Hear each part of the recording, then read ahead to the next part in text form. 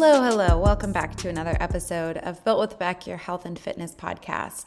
This is your host, Rebecca Naveed, and this episode might confuse a couple people, but I promise if the title's confused you, I encourage you to listen through till the end because I might challenge some misconceptions you've been holding in regard to food, what it means to be healthy, the amount of flexibility you're able or allowed to enjoy while pursuing fitness goals. And I'm also going to share a little bit in how this has transformed for me throughout my fitness journey over the past few years.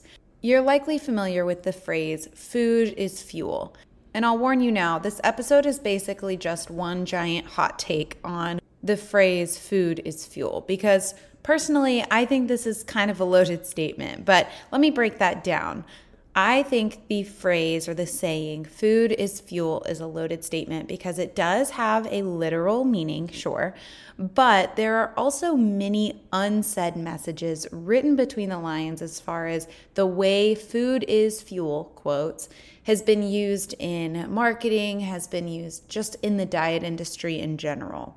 So let me start by saying, yes, literally speaking, food is fuel. No problems there, all right? Food is calories from food are the energy that our bodies require to survive. So in the literal sense, do I agree that food is fuel? Absolutely, right? There's no refuting that. Food, calories is the fuel that our bodies require for survival. But like I said, this phrase, food is fuel, isn't just used literally. One of the messages that frequently accompanies the idea that food is fuel is the idea that what you eat matters, right? And that's kind of an undertone of saying food is fuel is we want high quality fuel, right? This is all coming from an analogy that's really frequently used still in the nutrition world. And at face value, I don't have any problems with this analogy, but I do think it can be misconstrued. The analogy that I'm referring to is saying that your body is like a machine and do you want to give it crappy fuel or do you want to give it high quality fuel? Again, like I said, at face value, I don't have any problems with this. I am a nutrition coach, right? Like this is my career. My job is centered around educating people on how to eat and exercise in a way that honors their health, their lifestyle, and also their physique goals. So I would be foolish and it would be irresponsible for me to say that food quality and nutrient quality doesn't matter, because it absolutely does. So the idea that literally speaking, food is fuel, yes, that is true. The understated, or I guess the in between the lines message that you should be consuming high quality fuel then, I also agree with. But, this is where the hot take comes in. I do draw the line somewhere. And let me tell you, here's where I draw the line. Food is fuel, but, or I guess I could say, and food is not just fuel. So let me take you back a few years in my fitness journey. We're going to go back to like my mid-teens, like early mid-teens, okay? About the age where you start recognizing things you don't love about your body. You start, especially with like the internet, you start seeing other bodies that you compare yourself to and just the joys of being a young teen girl. So I'm going to take you back to that time for me when I thought the key or like the secret to being fit, but especially to looking fit, was only eating clean. Right? And this was during the time, I guess, when like Whole30 was super, super big, clean eating. Macros were kind of talked about, but not much. At least I was not exposed to the idea of macros very much. It was still like MyFitnessPal was everything and, 1,200 calories, Pinterest workouts and fat blasting, this, that, or the other, superfoods. All of that was the majority of the conversation that I was hearing as a young teen. So in my understanding, the key to looking fit, not even really being fit, the key to looking fit and having this body that I wanted was only eating clean, right? And eliminating the bad food and only consuming the good food. So in my teens to like through my early 20s, I restricted, just off the top of my head, the following foods at some point. At some point, I eliminated sugar from my diet. I had also eliminated artificial sugar at one point. I quit eating dairy for a certain amount of time. I avoided simple starches like white bread, white rice, white pasta, white potatoes. I eliminated fast food for a long time. I went years without having any kind of soda, regular or diet. I went through periods of time where I'd also eliminated pasta, rice, you name it. I'd probably cut it out at some point, right? And I figured that that's what the Fitspos or Thinspos, which I can't even believe that was as prevalent as it was in my life, but just in general, if you're hearing me say this and you're like, I don't know what you're talking about, you're lucky.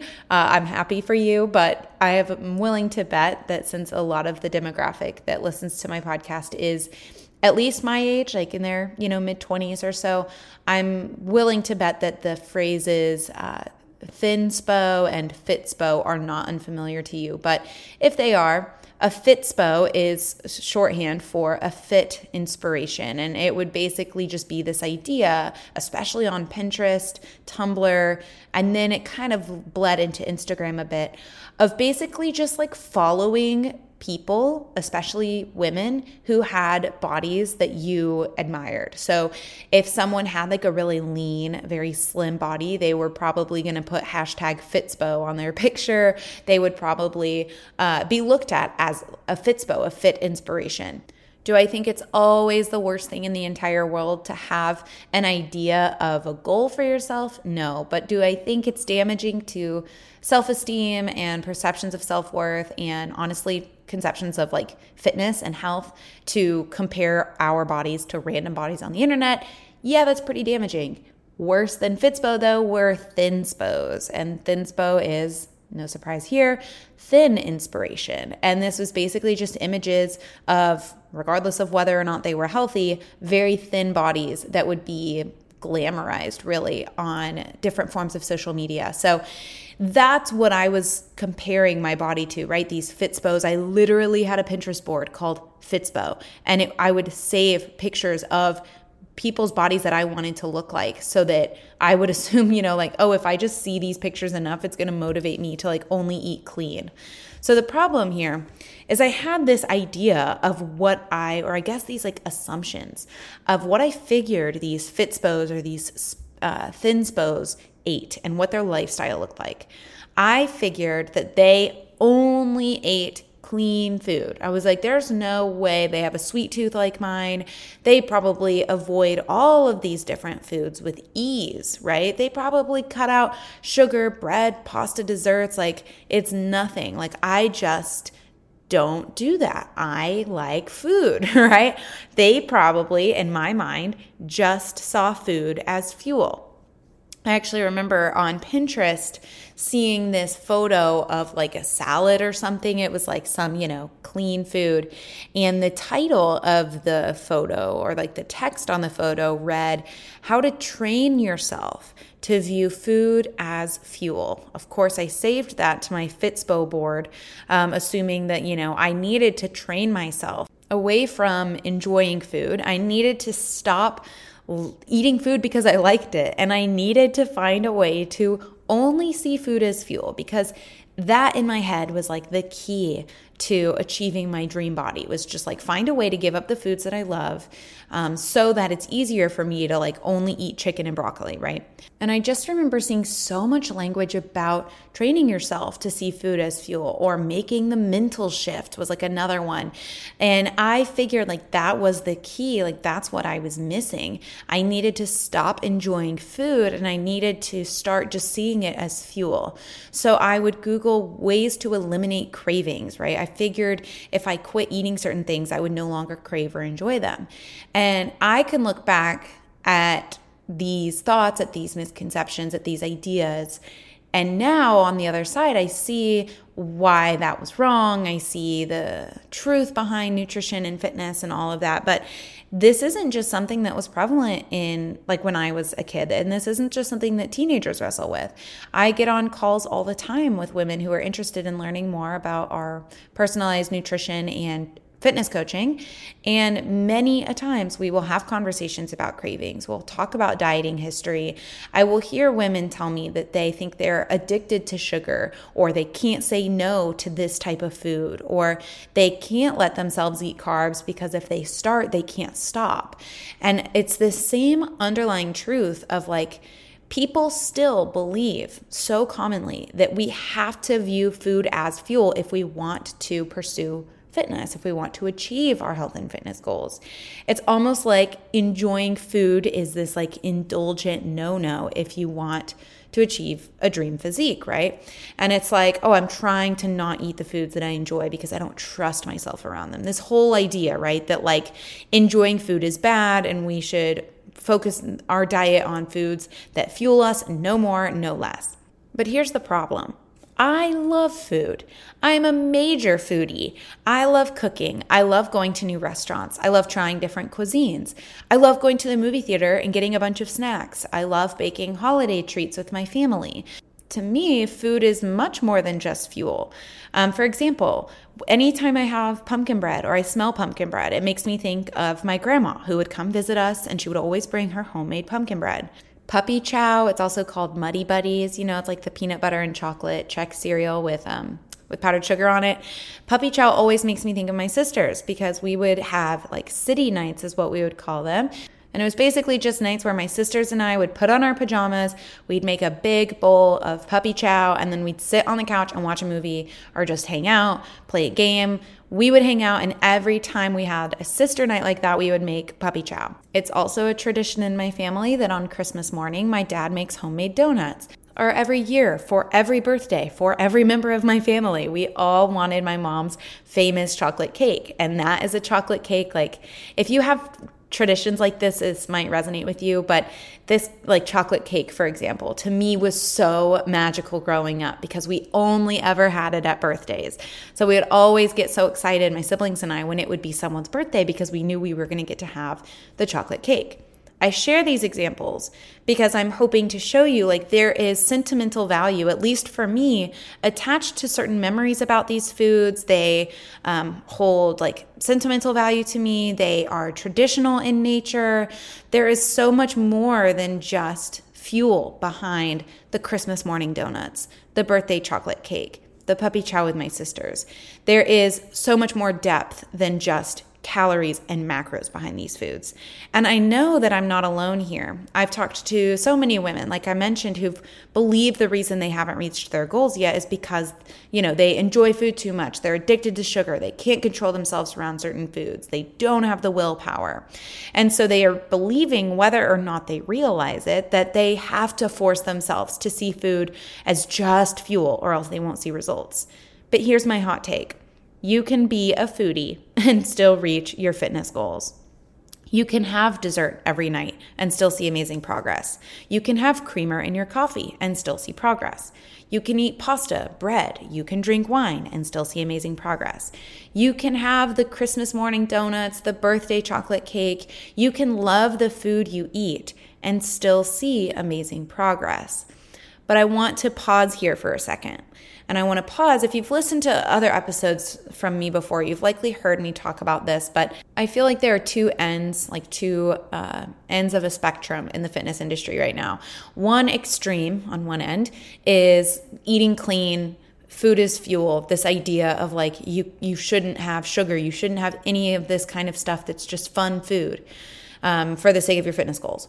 But I also feel like there's now, in recent years, this emergence of like the other end of the extreme spectrum when it comes to fitness of like, let's see how much, quote, junk food you can fit into your diet while still reaching your goals.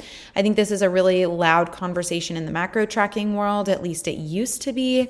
I have an older episode that I can link in the show notes that talks about how nutrition and fitness isn't just about macros. There's that big if it fits your macros kind of era. And it was this idea of like eating as much sugar-free, fat-free, light kind of stuff that you can fit into your nutrition goals and still reach your dream physique or whatever.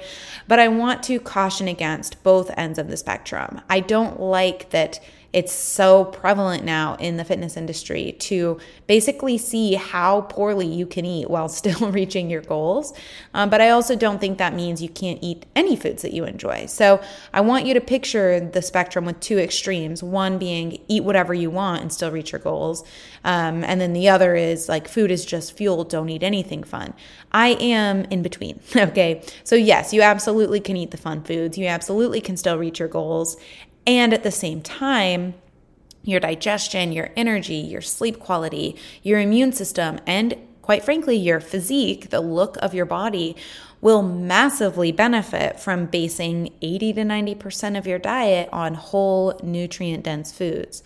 Food can be fuel, and at the same time, food can be cultural, traditional, celebratory, sentimental, fun. Like, food doesn't have to be one or the other. And this message was really on my mind a lot as we head into the holiday season. You know, it's early November right now. There's lots of conversations with my clients and with other individuals that I talk to, whether it be via email from the podcast or on Instagram.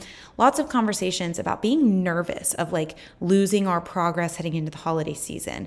And I was having a particular conversation with someone who was talking about how over Friendsgiving and Thanksgiving and then, you know, the Christmas season, if you will, how they're just going to try and stick to their diet all throughout the holiday season, and how that was making her feel almost anxious of like, I don't know how I'm supposed to stick to my diet during the holidays. And so this has just been on my mind a lot, this idea that you can have both. You can enjoy the soul foods and the whole foods, if you will. So the nutrition coach side of me wants to remind you as you head into the holiday season to celebrate the true reason for the season, whatever that reason is to you, whether you're celebrating faith-based traditions, whether you're celebrating time with family. Remember that the holiday season is not just about the food. Take a second to appreciate those around you. Take, time to appreciate, again, whatever it is that you're truly celebrating. The food doesn't need to be idolized. It doesn't need to be the center of attention, but I really hope you understand. And, I'm assuming since you're listening to this episode, to this podcast in general, you do have some interest in health and fitness. I hope you understand as the holiday season approaches that food does not have to be just fuel. You can eat something because it's a Christmas tradition for your family. You can eat something because it's new and intriguing and you want to try it. You can eat something because someone that you care about made it for you. You can eat something just because you want to. That doesn't make you less deserving, less capable, or less likely to reach your fitness goals. It makes you human. And a large part of enjoying food is enjoying food outside of it just being fuel. Again, enjoying it traditionally, enjoying it socially, enjoying it emotionally, enjoying it in whatever way that means to you. At the same time, keeping in mind that we can still enjoy food while basing most of our diet around foods that are good for our bodies, foods that are primarily whole foods and nutrient dense. We can eat well, we can hydrate well, and we can move our body and still enjoy our food along the way. Next week's episode is going to be kind of a deeper dive into the holiday season and discussions around how to navigate holiday eating, Friendsgiving, Thanksgiving, and all of the things. So if you've listened to this episode and you're like, all right, that sounds great in theory, but like, what do I actually do when I'm at this potluck and there's nothing healthy to eat? Next week's episode, I think, will be massively helpful for you. So whether you listen on Apple or Spotify or Amazon, download the podcast, follow, subscribe, leave a review if you enjoy the podcast. All of that kind of data, feedback, and support is actually massively helpful. So keep an eye out for next week's episode. But you can also check out the show notes for some other additional free resources. For example, you'll see the link to the podcast episode I mentioned, how it's not just about macros in a fitness journey. You'll also see the link to my Instagram, as well as the link to our website, which if you're interested in seeing what kind of offers we have behind our one-on-one nutrition and fitness coaching, you'll find all of that listed on our website, prices included. We are, as of right now, running a Black Friday promotion that's actually going to run through November 25th, which is the Friday after Thanksgiving, actual Black Friday. So if you are listening to this in time, you're interested in learning more about coaching, click the link in the show notes that says apply here. It's a non-binding, totally free application. It just lets me know that you're interested in learning more about our programs. So if you're interested, again, you can find all of those links in the show notes. But that's all we've got time for today. Thank you so much for tuning in, and I'll see you next week.